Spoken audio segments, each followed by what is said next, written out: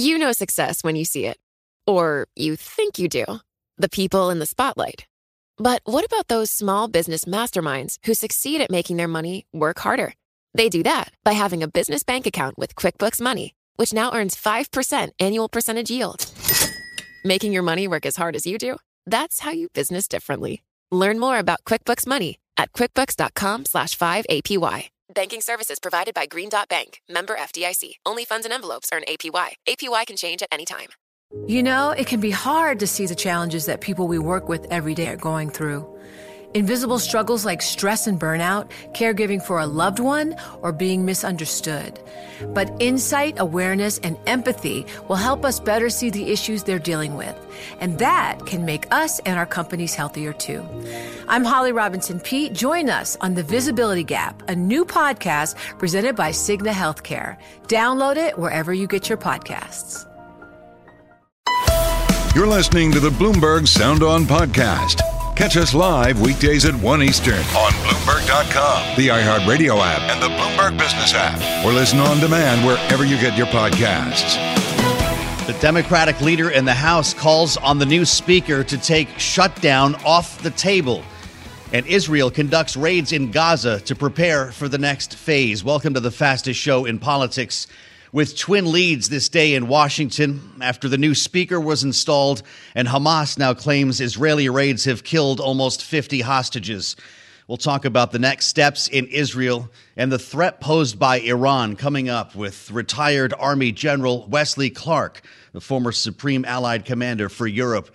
With analysis today from our signature panel. They're both back with us. Bloomberg Politics contributors Rick Davis and Jeannie Sheehan Zaino will be with us for the hour to distill a lot of information from the past 24 hours here in Washington. A bit later this hour, a special conversation with the Secretary of the Treasury, Janet Yellen, is with us today in our offices at Bloomberg in Washington. Our bureau chief, Peggy Collins, will be conducting an interview across the platforms here, the radio, the satellite, and YouTube coming up in just about a half hour's time. So you want to stay with us for an important conversation ahead as we begin on Capitol Hill now and welcome General Wesley Clark to the conversation. It's good to see you, General. I know you're on Capitol Hill as you join us today from the Russell Rotunda to talk with senators about threats posed by Iran and our policy towards Iran.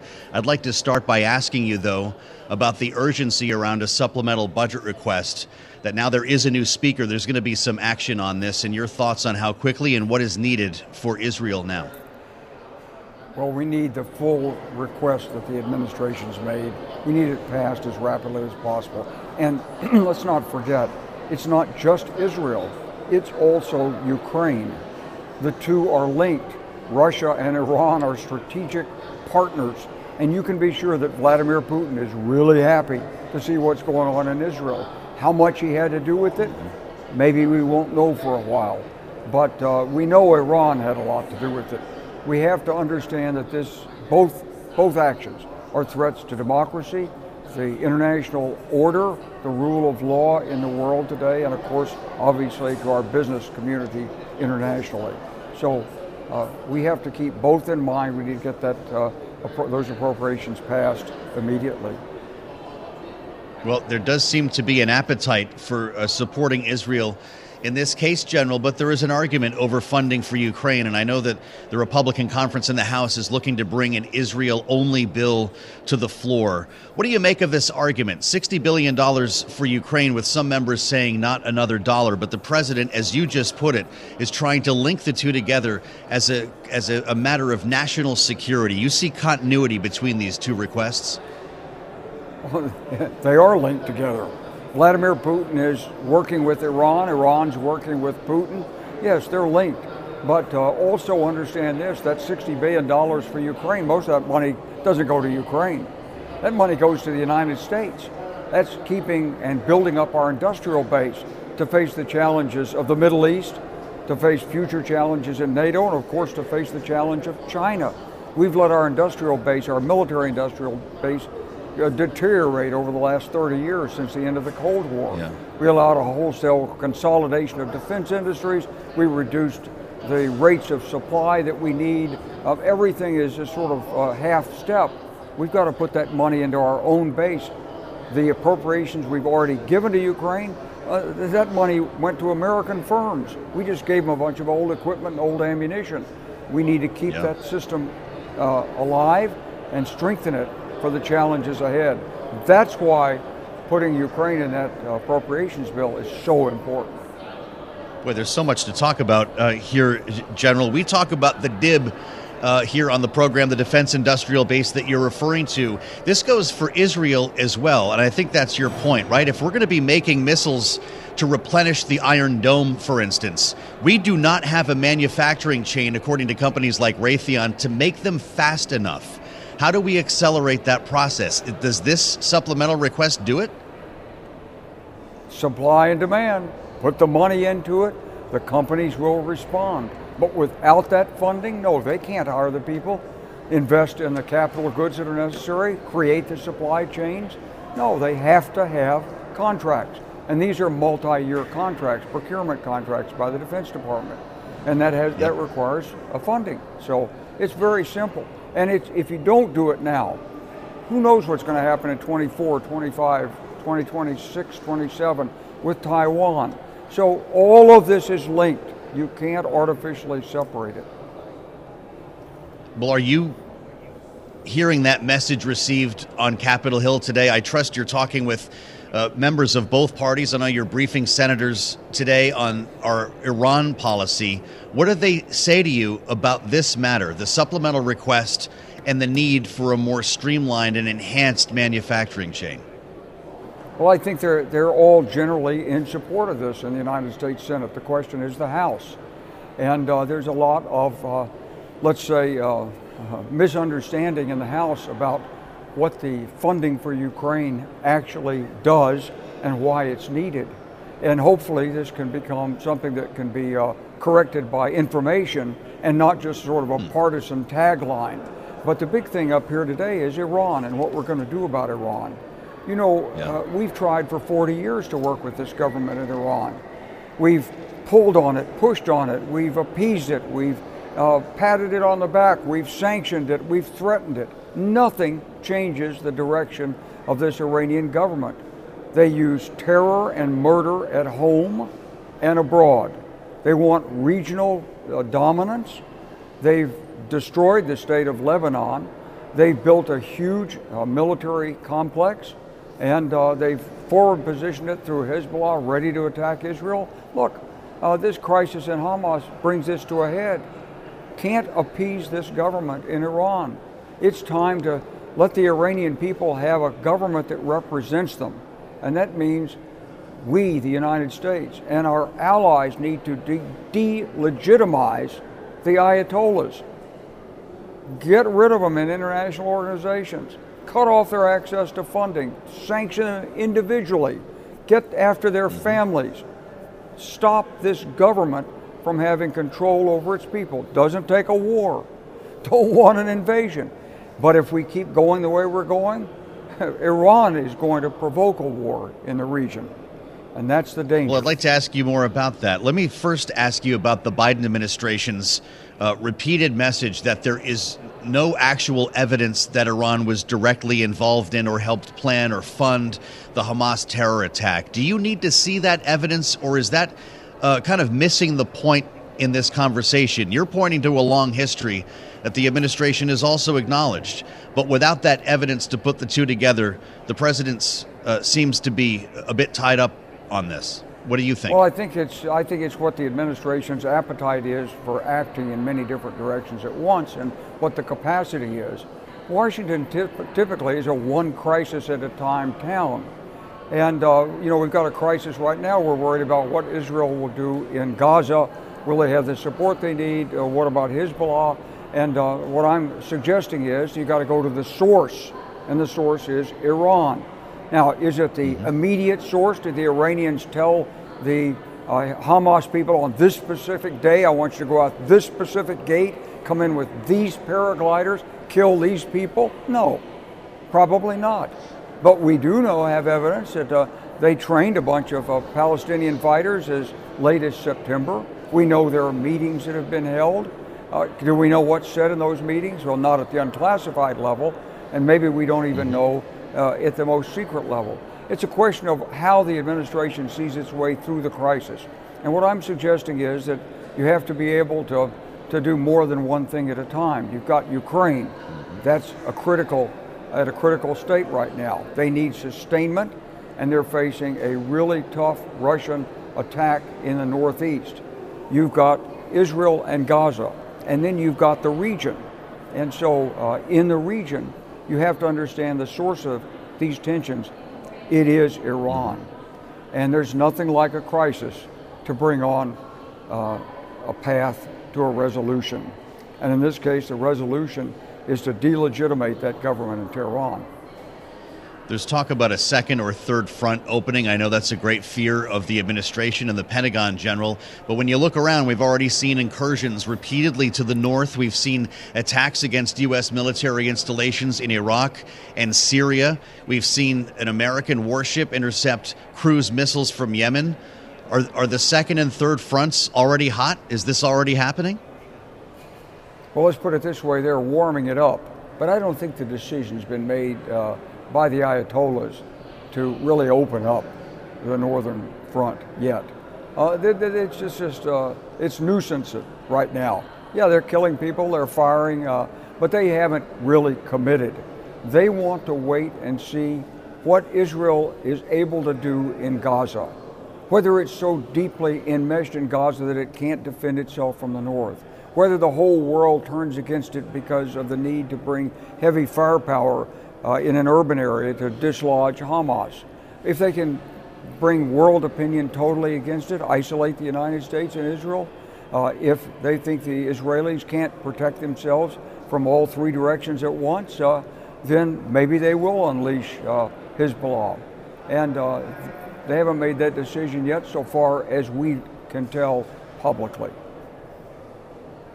General, while you're with us, I want to ask you about the matter of military readiness and the blockade on military promotions in the Senate.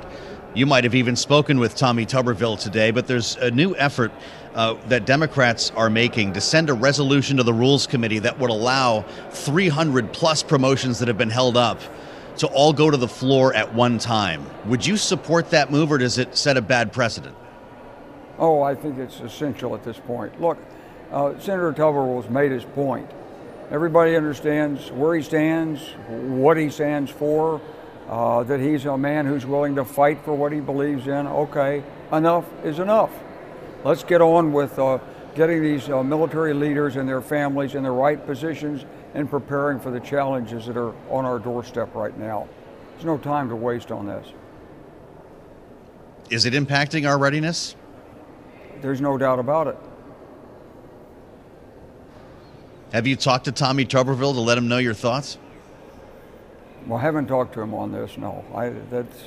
I'm one of many in the retired general officer ranks who's watching this very anxiously. I'd be delighted if he would call me and ask me for some assistance or advice on it. He's got to back his way out, and he hasn't been willing to do that. But you know, he's a senator. He's due his respect, and he has the right to put a hold on nominations, but enough's enough. Let's get on with the business of the United States government. You've been generous with your time today, General. I wonder, lastly, as you're speaking with senators, are you also talking to the administration about policy toward Iran, next steps, sanctions, whatever you think the next step should be? Well, I talk to anybody who will listen on this. This is a looming crisis that we've seen coming for some time. And there's an odd thing about Iran. When things are quiet and they're not attacking our troops and there's diplomacy going on, people say, well, don't worry so much about it. Let's don't shake the tree. And then when there's a crisis, people say, oh, this is a crisis. This is no time to change the policy. And so we never seem to want to move past what's been 40 years of fruitless efforts, one way or another, to engage with this Iranian regime. It is time to recognize that this is an illegitimate regime and get it out of international legitimacy. General Wesley Clark, we appreciate the time and the insights today on Bloomberg. Thank you for joining us. Thank you. This is Bloomberg Sound On. I'm Joe Matthew in Washington as we assemble our panel here. The day after we got a speaker, Rick Davis and Jeannie Sheehan Zaino are with us now, Bloomberg Politics contributors. Great to have you both here. Jeannie, what's your thought about what we just heard? Because the general sounded a lot like Rick Davis, to be honest, with regard to Iran. This is, of course, a man who ran for president as a Democrat. Is there daylight between what he's saying and what we're hearing from Joe Biden? Yeah, I mean, it's a fascinating conversation because I do think there is a divide in the Democratic Party on this, and there has been for some time. We can go back to Barack Obama's approach to Iran, but you can go back even further. And I think he is echoing what is a sort of in the momentum continuing to gain hold, which is that efforts to what some people describe as appease or some people describe as contain. I mean, there's a lot of different adjectives you can use. Iran simply have not worked. And what has happened since October 7th, but even earlier, is proof positive of that. But the problem is there is very little agreement on where to go forward and how to go forward. I mean, Sherrod Brown's view on what the banking committee alone should do on Iran is fascinating and shows this divide. So there's a necessary conversation, and you were just having a really key part of it with somebody with very strong views on this. Yeah. What do you think, Rick? What should the next move be for the Biden administration? The generals on Capitol Hill to sound the alarm today. Do they need to move past the idea of finding evidence that links Iran? I mean, the general's talking about shutting this down, even going after their families. Yeah, I think it's parsing that's actually just going to make them look weak in the eyes of the American public. Look, I mean, Iran has been a horrible influence in the region and around the world for as long as the Ayatollah has been running it. And we've allowed that to sustain itself. We're afraid of the development of their nuclear weapons. We don't want to get in a scrape with them in the Middle East. And yet they dictate all the terms that occur there. I mean, the reason that this is all happening is because through U.S. efforts to normalize relations between Saudi Arabia and Israel, they put a kibosh to it. And so, like, who's not surprised by all this? And this naivete within the Biden administration that they can somehow do business with Iran, but let them be a prurient interest in the region is absolutely insane. They've got to rationalize this in their relationship with Iran in a way that is absolutely clear to the American public, which is Iran's the enemy. They've always been the enemy. Yeah. They're always going to be the enemy. They don't have the same views around the world, values that we all hold dear on human life. And just look at what they've been able to accomplish in the region, supporting Hamas, supporting Hezbollah, supporting Syrian Islamists. I mean, there's nothing positive about their conduct whatsoever. So let's quit saying, oh, well, there's no direct evidence that they pulled the trigger. It's a little bit late for that. We'll have a lot more with our panel, Rick Davis and Jeannie Sheehan Zaino. We haven't even gotten to the matter of the speaker race. The new Speaker of the House, Mike Johnson, making waves already today in Washington and meeting with Biden administration officials about avoiding a shutdown. We're going to get to that next with Rick and Jeannie on the fastest show in politics. I'm Joe Matthew in Washington. Thanks for being with us on the radio, on the satellite, and on YouTube. Search Bloomberg Global News to find us. This is Bloomberg. You're listening to the Bloomberg Sound On podcast. Catch the program live weekdays at 1 Eastern on Bloomberg Radio, the TuneIn app, Bloomberg.com, and the Bloomberg Business app. You can also listen live on Amazon Alexa from our flagship New York station. Just say, Alexa, play Bloomberg 1130. Live from Washington with breaking news on the new Speaker of the House. It's the first full day on the job for Speaker Johnson. Meeting with Biden administration officials, easy for me to say, on the big funding request we were just talking about with the general here, a bipartisan briefing with congressional leadership. This is the first time the speaker is interfacing with the Biden administration as the man who holds the gavel.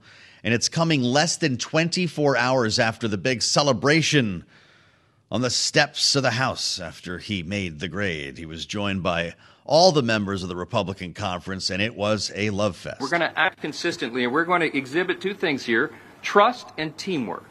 And this group will deliver for the American people. I said it in the chamber, and I will say it here. We're going to govern well. We're going to govern well. endorsed by everyone else who wanted to get the job, including Steve Scalise. You know, if you think about what's happened these last 3 weeks, while a lot of people outside of Washington talk about dysfunction, this great group of men and women behind me have been talking about how to fix what's broken in Washington. So this was really good for everybody. Ask Tom Emmer. This is like the best time he ever had, I guess. Remember, he had the nomination for, I think, 4 hours? From an outside point of view, these last few weeks probably looked like total chaos, confusion. No, I don't know. No end in sight. But from my perspective, this is one of the greatest experiences in recent history of our republic. We couldn't have planned it better. Let's reassemble the panel. Rick Davis and Jeannie Sheehan Zaino, Bloomberg Politics contributors. Haven't heard from either of you yet. Can't wait. Rick, what do you think of our new Speaker of the House?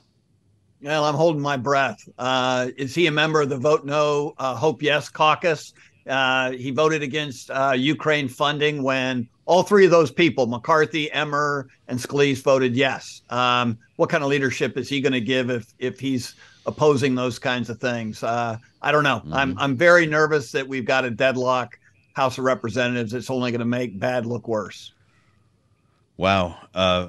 Joe Biden was asked about him yesterday, Jeannie. He was in the Rose Garden with the Prime Minister of Australia. The question, pretty obvious for this president, knowing that this is not only an election denier, but someone who actually wrote the amicus brief in the Texas case to bring this to the Supreme Court. Here's how it went at the White House. If you win re-election in 2024, are you worried that a Speaker Johnson would again attempt to overturn the election? No. Why not? Because he can't. Look, just like I was not worried that the last guy would be able to overturn the election. They had about 60 lawsuits and all the way to the Supreme Court, and every time they lost. I understand the Constitution. Do you share his confidence, Jeannie? Well, I applaud Joe Biden, unlike Mike Johnson, for answering the question. Because, of course, yesterday when Mike Johnson was asked the question, it was Virginia Fox, I think, who said, shut up to the reporter. So, he's a constitutional lawyer, described as a constitutional scholar, but he does not want to get up there and answer questions. So thank you to the president for answering. The president seems confident. I'm going to go with Rick and say I'm holding my breath on this aspect of it. Mike Johnson, and I'm so glad you raised that amicus curiae brief. It's one of the most confounding things that he would write the brief to help the disgraced Ken Paxton try to say that Texas can overturn the votes of 4 other states, something that the hardliners on the Supreme Court found so baffling constitutionally that they didn't even take the case. And that is Mike Johnson. We don't know how he's going to behave as speaker. He may turn out to be a great speaker. We simply don't know. But the reality is we know what he's done before, and that is lead the effort to vote to overturn the 2020 election, defend Donald Trump, and also support Ken Paxton in the ridiculousness of Texas overturning other states' votes for the presidency. Rick, we only have a couple of minutes before our sit-down conversation with the Treasury Secretary. How concerned are you that every member of the Republican conference voted for an election denier? Yeah, look, I think it's a bad form. I'm shocked that Emmer didn't press the point of actually having a floor vote for his own speakership candidacy. Frankly, I suspect a bunch of Democrats would have voted for him because in retrospect, you look at that and say, gee, we could have had Emmer. Democrats are going to really pay a price for not having the opportunity to put a reasonable Republican in the seat who actually believed the elections weren't flawed. So this has been a horrible 3-week period for the Republican Party. I think the onus is going to be on Speaker Johnson to try and right that ship. Nothing in his background indicates that he has the ability to do that. So this is a real test by fire. Success is more than a destination. It's a path you take one step at a time. It's dedication, it's fortitude, and it's the work, passion, and grit inside of us that comes before all recognition. That's what Stifel has been doing for over 130 years, and it's why Stifel is one of the fastest growing wealth management firms in the country. And Stifel goes beyond traditional wealth management to offer you a full suite of banking services, direct access to one of the industry's largest equity research franchises, and a leading middle market investment bank. Quietly, yet strategically, Stifel has built a company and culture unlike any firm on Wall Street. Because success is the drive it takes to keep pushing. It's the passion to keep investing. It's the best of each of us made better by the best in all of us. And that is where success meets success. Find a financial advisor at Stifel.com. That's Stifel.com. Stifel, Nicholas & Company, Incorporated. Member SIPC and NYSE. You know success when you see it. Or you think you do. The people in the spotlight. Athletes, actors, artists. But what about the people behind the scenes? You know, the ones who make it all happen. The lighting engineers, the sideline photographers, the caterers. They're small business masterminds. And if there's one thing they have in common, it's making their money work harder. That's why they have a business bank account with QuickBooks Money, where they are now earning a generous 5% annual percentage yield. Yes, 5% APY. Making your money work as hard as you do? That's how you business differently. Learn more about QuickBooks Money at QuickBooks.com/5APY. Banking services provided by Green Dot Bank. Member FDIC. Only funds and envelopes earn APY. APY can change at any time. You're listening to the Bloomberg Sound On Podcast. Catch us live weekdays at 1 Eastern on Bloomberg.com, the iHeartRadio app, and the Bloomberg Business app. Or listen on demand wherever you get your podcasts. Then there's the former president, who in these wild times we've really only been talking about through the guise of the speaker race. But this is Donald Trump, who's been in court every day lately to talk about the value of his company or face off with Michael Cohen or whatever might be happening. Yep. Did you see he took the stand yesterday? I did. This is incredible. Now, we keep seeing him in the lobby, and people are asking questions about yesterday violating the gag order. In this case in New York, here he is. Did you violate the gag order, Mr. President? No. Were you referring to the clerk? With respect to what? The disparaging comments. No, not at all. Who were you speaking about when you said the person sitting beside the judge? Yeah, any other questions? Any other questions? They're trying to figure out who was he talking about, who was he disparaging, because he goes in there and he just, he lobs spitballs at everybody and talks negatively about the judge, about the prosecutor. In this case, though, the judge issued a $10,000 fine for what is Donald Trump's second violation of a gag order in the civil fraud trial against him, New York State, and called him to the stand, asking him to talk about what he meant with these remarks, immediately told him he was not credible. Sit down. Here's a $10,000 fine. Yeah. And as you said, this is the second fine because last week he was fined $5,000 for violating this order. This is incredible. But we kind of knew, Joe, right, that this is the former president we are talking about. We know how open he usually is with his commentary. And when all of these either restricted gag orders or different judges doing different things, it was a question, how are you actually going to enforce that? Right. And I guess we're seeing it enforced in this case, but there's many others to consider as well. Well, there are a lot of others, and that's why I can't believe we have Dave Ehrenberg in Washington and at the table with us. You've heard him, you've seen him on Zoom, and the Palm Beach County State Attorney is with us in person. What a treat. It's great to see you. Welcome to the Capitol. It is great to be with you both. You guys are too good looking to be on radio.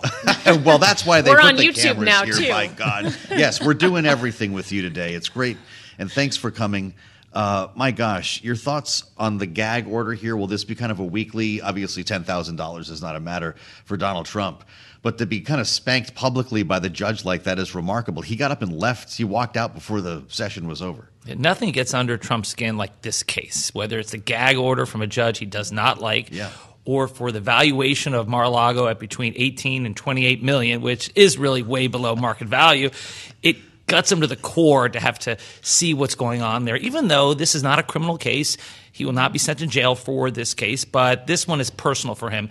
And as far as what the future punishments will be for him if he continues to violate the gag order, I think the judge will continue to fine him increasing amounts of money. It's $10,000 this time. Maybe the next time it'll be $50,000 and then on. But I do not expect this judge to sentence him to jail for contempt because, after all, it's a civil case, not a criminal one. Right. Well, and it is a civil case. So are we just going to see him stop showing up? He's not mandated to be there in the room, right? Correct. Unlike a criminal case, he does not have to be there for this civil trial, but he has his own reasons. He wanted to glower at Michael Cohen. He really hates his former lawyer. He wants the optics of looking like he's the aggrieved individual here. He wants people in his party to believe that somehow he's entitled to a jury trial and the court wouldn't give it to him when it's really his own lawyer, Alina Habba, who forgot to check the right box, so he only has his own lawyers to blame. But nothing fuels MAGA like grievance and martyrdom. That's why he's showing up. Wow. And just having a blast talking to cameras every day. But to be called to the stand like that, it was like, the troubled student called to the front of the class to be scolded. How often are we going to see that type of thing? The idea of Donald Trump ending up on the stand might suggest it's not always wise to show up when you don't have to. That's right. He can end up in a perjury trap himself. And so it's not always a great idea. But look, lawyers can't control their own defendants, especially defendants, their clients like Donald Trump. Donald Trump wants to be there. He will be there. And he has other motivations. It's about the optics. He's the leading candidate for president, and he wants people to believe that I am aggrieved. I could be in Iowa right now, but I have to be here. When in reality, he was missing a golf match by being in court. Excellent. But it's all about show. Yeah, well, we definitely know that for sure, that the former president does have a reputation for being quite a showman. This is how every day. This is how he operates. Yep. And as we were just alluding to, this is just one case that he is facing. And it's a civil case. He's facing a multitude of criminal cases as well. And the one I think that has been the most interesting over the course of the last several weeks is Georgia, the racketeering case. Yeah. There's now been, 4 plea deals? Some high profile including ones. Jenna Ellis, Mark Sidney Meadows. Powell, Mark Meadows. Scott Hall. Do you think this is just dominoes that are going to fall one by one? How do you think this is going to play out? I think there'll be more defendants copying the plea. They're going to get FOMO, these other defendants. Fear of missing out. And there's 14 others here that we are considering? Yeah, look at this. If you're on YouTube, you can see all the mugshots. Look at that. We've got them in 2 different columns now. Yeah, see, Plead all guilty, plead not guilty. All those folks on the right, they all have FOMO. They are worrying that the longer they wait, the worse the deal will get. Right now, the folks on the left, if you're on YouTube, you can see the 4 of them. Yeah. They got plea deals with no jail time. They were facing years in prison, but first one in is the first to win. That's something defense lawyers like to say. If you get in first, the prosecutor's door, you get the best deal.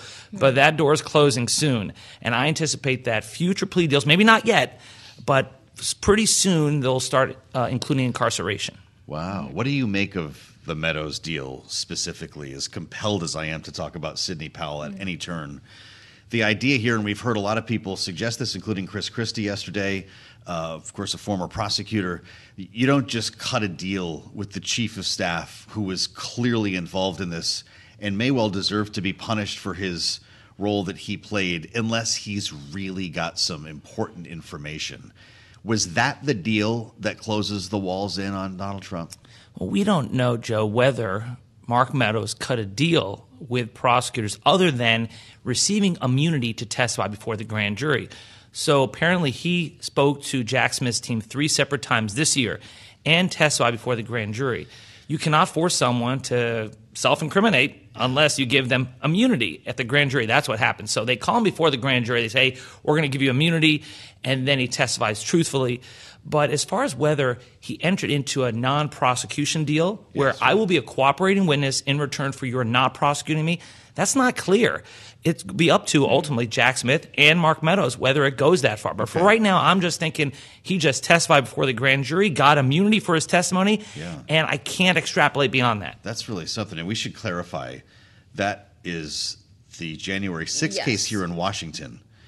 And I'm actually curious, the Sidney Powells and the others you mentioned in Georgia, Kaylee, are they also talking to Jack Smith at the same time? There's no indication that Sidney Powell is talking to Jack Smith, but it looks like Mark Meadows' people wanted us to know that he was talking to the grand jury, to Jack Smith, for whatever reason. Now, what's interesting is how does Fani Willis take this? Fani Willis has got to be concerned that she really should not try to use the information that Mark Meadows gave to Jack Smith under immunity against him in the state case, because then there are some complex issues of whether state prosecutors can feed off of the information where he was granted immunity. There was an Oliver North case. You remember that guy? Of course. He was ultimately cleared, or at least found the case was thrown out against him because of those types of issues. So prosecutors are very careful So I think what's going to happen is she's going to continue to go after Mark Meadows, who is an indicted individual in Fulton County, based on the evidence she accumulates, not on the evidence that Jack Smith gives her. But overall, Mark Meadows aside, with the other plea deals that have now been entered, her job is getting easier, not harder, generally, right? It is definitely getting easier when you have a number of your co-defendants flip, because 19 co-defendants, that's very difficult. And in a RICO case that takes months to try, what was going to happen is you had two people, Cheesebro and Sidney Powell, who requested speedy trial. They were going to be tried first. They were going to give Donald Trump a dress rehearsal. They were going to expose the state's arguments. It was to Donald Trump's benefit. But now they're out of the way.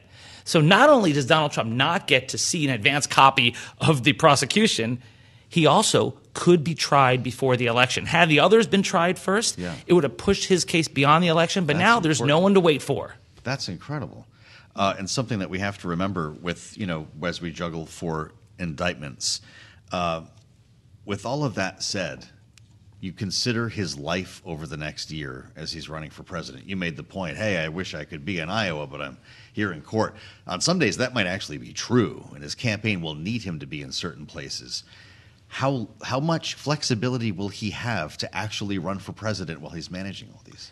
That's a really good question, because we don't know the schedule yet. I do believe the case that will happen before the election is the case in D.C. that we've been discussing. Judge Chutkan, she's not fooling around. And that case from Jack Smith is built for speed. There are no other co-defendants. There are unindicted ones, but not indicted ones. There are only 4 counts against Trump because Jack Smith wants that to happen before the election. That's right. And I think it will. So can he campaign fully while being put on trial?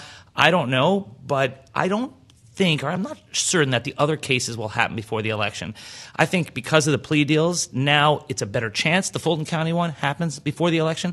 But I think the strongest case against Trump is the one in my neck of the woods. The documents case. The documents case. They got them dead to rights there. But you got Judge Cannon, who's not quite Judge Chutkan. She's new, and she is slow walking this thing. And I think that case is going to get pushed beyond the election. And if we're saying then beyond the election, he very well could be president at that time, right? So how would does that mean that this case just never gets tried? I feel like that's where we get into really murky waters. Are you now having a sitting president of the United States on trial? Oh, I don't think it's murky for him at all. I think that's his only defense, that he has no defense to the documents case. They got him. His only defense is become president and then order his Department of Justice to drop the case. That's what he'll do, and the case goes bye-bye. The trickier one is what happens if he's convicted in Atlanta or in New York, which also could happen before the election. He can't pardon himself in the state case. He can't pardon himself. You know what will happen? So if he becomes president and he's convicted, or they keep trying to prosecute him, he'll say, okay, New York, okay, Georgia, I'm surrounded by my Secret Service here in the Oval Office. Come and get me. Yeah. Wow. It'll be a constitutional crisis. So I knew he was going to say that. The reality show continues. Is it wrong? I'm admiring the lapel pin. The badge, I don't know if people can see that. Probably not on YouTube. I mean, is it wrong that I want one of those? Does that make me a Herschel Walker? Is that like a state attorney's? How do you get that? You can't get this in a costume store. You've got to get elected state attorney to get one of these things. That's so cool. Now, here's the insider tip. We exchange them with each other. So this is actually someone else's DA pin. Tell me it's Fonnie Willis's. This is Tim Cruz from Massachusetts. Looking at you, my friend. Wow, no kidding. All right. Republican. Salute to Massachusetts. I love that. Dave Ehrenberg, what a treat to have you in Washington. Get home safe. Good luck here in the Capitol. I'm Joe Matthew with Kaylee Lines. This is Bloomberg. Success is more than a destination. It's a path you take one step at a time. It's dedication, it's fortitude, and it's the work, passion, and grit inside of us that comes before all recognition. That's what Stifel has been doing for over 130 years, and it's why Stifel is one of the fastest growing wealth management firms in the country. And Stifel goes beyond traditional wealth management to offer you a full suite of banking services, direct access to one of the industry's largest equity research franchises, and a leading middle market investment bank. Quietly, yet strategically, Stifel has built a company and culture unlike any firm on Wall Street. Because success is the drive it takes to keep pushing. It's the passion to keep investing. It's the best of each of us made better by the best in all of us. And that is where success meets success. Find a financial advisor at Stifel.com. That's STIFEL.com. Stifel, Nicholas & Company, Incorporated. Member SIPC and NYSE. You know success when you see it. Or you think you do. The people in the spotlight, athletes, actors, artists. But what about the people behind the scenes? You know, the ones who make it all happen. The lighting engineers, the sideline photographers, the caterers. They're small business masterminds. And if there's one thing they have in common, it's making their money work harder. That's why they have a business bank account with QuickBooks Money, where they are now earning a generous 5% annual percentage yield. Yes, 5% APY. Making your money work as hard as you do?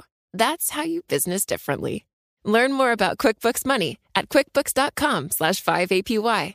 Banking services provided by Green Dot Bank, member FDIC. Only funds and envelopes earn APY. APY can change at any time. You're listening to the Bloomberg Sound On podcast. Catch the program live weekdays at 1 Eastern on Bloomberg Radio, the TuneIn app, Bloomberg.com, and the Bloomberg Business app. You can also listen live on Amazon Alexa from our flagship New York station. Just say, Alexa, play Bloomberg 1130. As we head for Bloomberg Business Week, we want to bring you an important conversation with Paul Beckett. You might have heard him a couple of months ago join us on Bloomberg as the bureau chief of the Wall Street Journal here in Washington, D.C. And Kaylee, as I said earlier, it's not too often that you see Bloomberg and the WSJ making news together here, but it's important because he's not actually the bureau chief, at least not at the moment, in Washington. He's become assistant editor of the journal dedicated to the efforts to secure Evan Gershkovich's release. And it's Evan's birthday. Yep. 32 years old. His 211th day of incarceration, as I read in the Wall Street Journal. And it's always an honor to bring Paul back on the air. It's good to see you, and thanks for coming across town to say hello to us. If you're with us on YouTube, you see Paul's pin that says Free Evan that I suspect you're wearing everywhere right now. And I just wonder if you could give us an update on his situation, what you're hearing from him when the last time you spoke. Thank you so much. He is in decent shape, but in decent shape in a Russian prison where he's been for 211 days, as you mentioned. He spends a great deal of that time in isolation. He's given 1 hour in the prison yard each day. He's working very hard to keep himself in shape, both mentally and physically. But we really just see this sort of stretching on far too long, and we hope that everything can be done to bring him home. Yeah. What's his degree of optimism and your degree of optimism that his incarceration there is going to end anytime soon? This will end with the negotiation between the U.S. government and the Russian government. So we would just like to see more action taken. At the moment, his pretrial detention will last until November 30th. They have 12 months to keep extending that detention, so that would put us into the spring of next year. But it's so opaque, we don't even really know when he'll go to trial and what happens after that. So it's very murky, and that's the dispiriting part. So is this a diplomatic solution, a prisoner swap, or is it actually, in fact, a legal resolution that you're hoping for? One of the ways it will happen, and probably the most likely, given what has happened in the past, is through a prisoner swap. Mm-hmm. He has been accused of very serious espionage charges, which we, of course, will say to the end of the earth are completely false. But he will probably, according to the Russian statements so far, have to go through that trial before the meaningful negotiations can take place. We hope to circuit that process, but in the mists ahead, that's about all we can see. So you suggested you would like to see the U.S. doing more here to push this. What kind of conversations are you having with the Biden administration, with those in government who may be able to help push this case? How committed do they seem to Evan's cause? President Biden met with Evan's family at the White House Correspondents Association dinner and made a promise there to bring Evan home. So that's something that they have been relying on, that we have been relying on for action. We can't see everything, obviously, that the government is doing. Their public statements have been encouraging that this is a top priority, but we just want to make sure that it remains that. Boy. Can you describe the conditions that he's in now? We spoke last time about the facility that he was staying in. Is he still there? Is he around other people, or is he isolated? He's in the Lefortovo prison, maximum security services prison in Moscow. We think he's in okay shape. We have lawyers that go in to see him once a week. He's had a few visits from the U.S. ambassador to Moscow. So from what we can tell, it is okay. He's reading, he's meditating, he's exercising when he can, but it's a lot of work and the circumstances are awful. I'm sure. Is there anything that the Journal is doing as well for those journalists who are not currently incarcerated in Russia but still have to do the kind of work that Evan was doing and that he is now being essentially punished for? What do you do to make sure that others don't end up in the position he is currently in? Well, we are actually trying to be helpful in a position of another reporter who is in a similar circumstance. Alsu Kurmasheva from Radio Free Europe, Radio Liberty was detained in Russia recently. So the extent that our experience can be helpful to them, then of course we're more than happy to engage on that. I think overall what you're seeing is a real stifling of what little free press or independent press there was in Russia. So many reporters now have to cover Russia from outside, from Warsaw, from Berlin, from Dubai, from wherever they can, and it's just not the same. We're spending time with Paul Beckett from the Wall Street Journal, who's working to secure Evan Gershkovich's release. As people consider what he's going through right now, and more broadly what journalists are facing on a daily basis here, we've got journalists in very dangerous places, and it could get a lot more dangerous, for instance, in the Middle East. Does it change policies at the Journal and the way that you look at deploying reporters around the world? We've always, as I'm sure Bloomberg has, put the safety of our reporters first. Absolutely. In spite of having very strict protocols, bad things will happen, and that to some degree is the nature of the business. You do see a increase in violence towards harassment of and targeting of journalists around the world. We've seen it recently in the Middle East with Issam Abdallah, the Reuters reporter in Lebanon, who was monitoring a live feed, and he was killed and several other reporters were injured when that location was hit by a missile. Yeah. So it is very dangerous days for reporters out there, and I think sometimes the press can be an easy punching bag. I think it's a moment to reflect on how many people do extraordinary things to bring us the news. Producer Matt reminds us, Kaylee, 34 journalists killed in the line of duty this year so far, this calendar year. 510 journalists are detained as we speak. And Evan, of course, is one of them. Obviously, I know communication, reaching him in a communicative way, is probably immensely difficult. But if you had one message for him on what is, again, his 32nd birthday, could you share that for us? We're doing everything we can to make sure he doesn't spend his 33rd birthday in jail. Yeah. How often, if at all, does the Journal, does his employer get to speak with him, or is it through his lawyers on that weekly basis that you referenced? That's the chief point of contact. We have letters go in and out. His family writes him letters. His colleagues write him letters.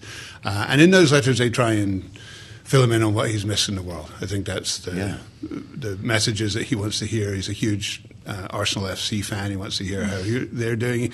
His sister sends him celebrity gossip to keep him up to speed. Anything that will buoy his spirits during such a difficult time. And his strength there is an inspiration to all of us, to be honest. Well, I want you to know how much we respect the role that you've taken on there. You were the Washington bureau chief, which is a very proud position, and the fact that you're doing this full time to secure his release is honorable, and we thank you for what you're doing. There's not a lot that we can do here, I think, Kaylee, other than keep talking about this and keep reporting on it. And Paul, that's the pledge that we'll make to you. So stay in touch with us. Greatly appreciate it. Thank you both so much. Absolutely. Thank you for the Paul interest. Beckett from the Wall Street Journal with us here on an important conversation on the 32nd birthday of Evan Gershkovich. I'm Joe Matthew in Washington, along with Kaylee Lyons. Thank you so much for spending time with us on the radio, on the satellite, and on YouTube. We certainly learned a lot today, as always, Kaylee, and we'll be back with one more of these. Tell me it's real. Tomorrow is Friday. Home stretch, Joe. Not a working weekend, right? We got a speaker. We got some things worked out. Well, don't jinx it now. Oh, fine. Fair enough. With Kaylee, I'm Joe. Thanks for listening to the Sound On podcast. Make sure to subscribe if you haven't already at Apple, Spotify, and anywhere else you get your podcasts. And you can find us live every weekday from Washington, D.C. at 1 p.m. Eastern Time at Bloomberg.com.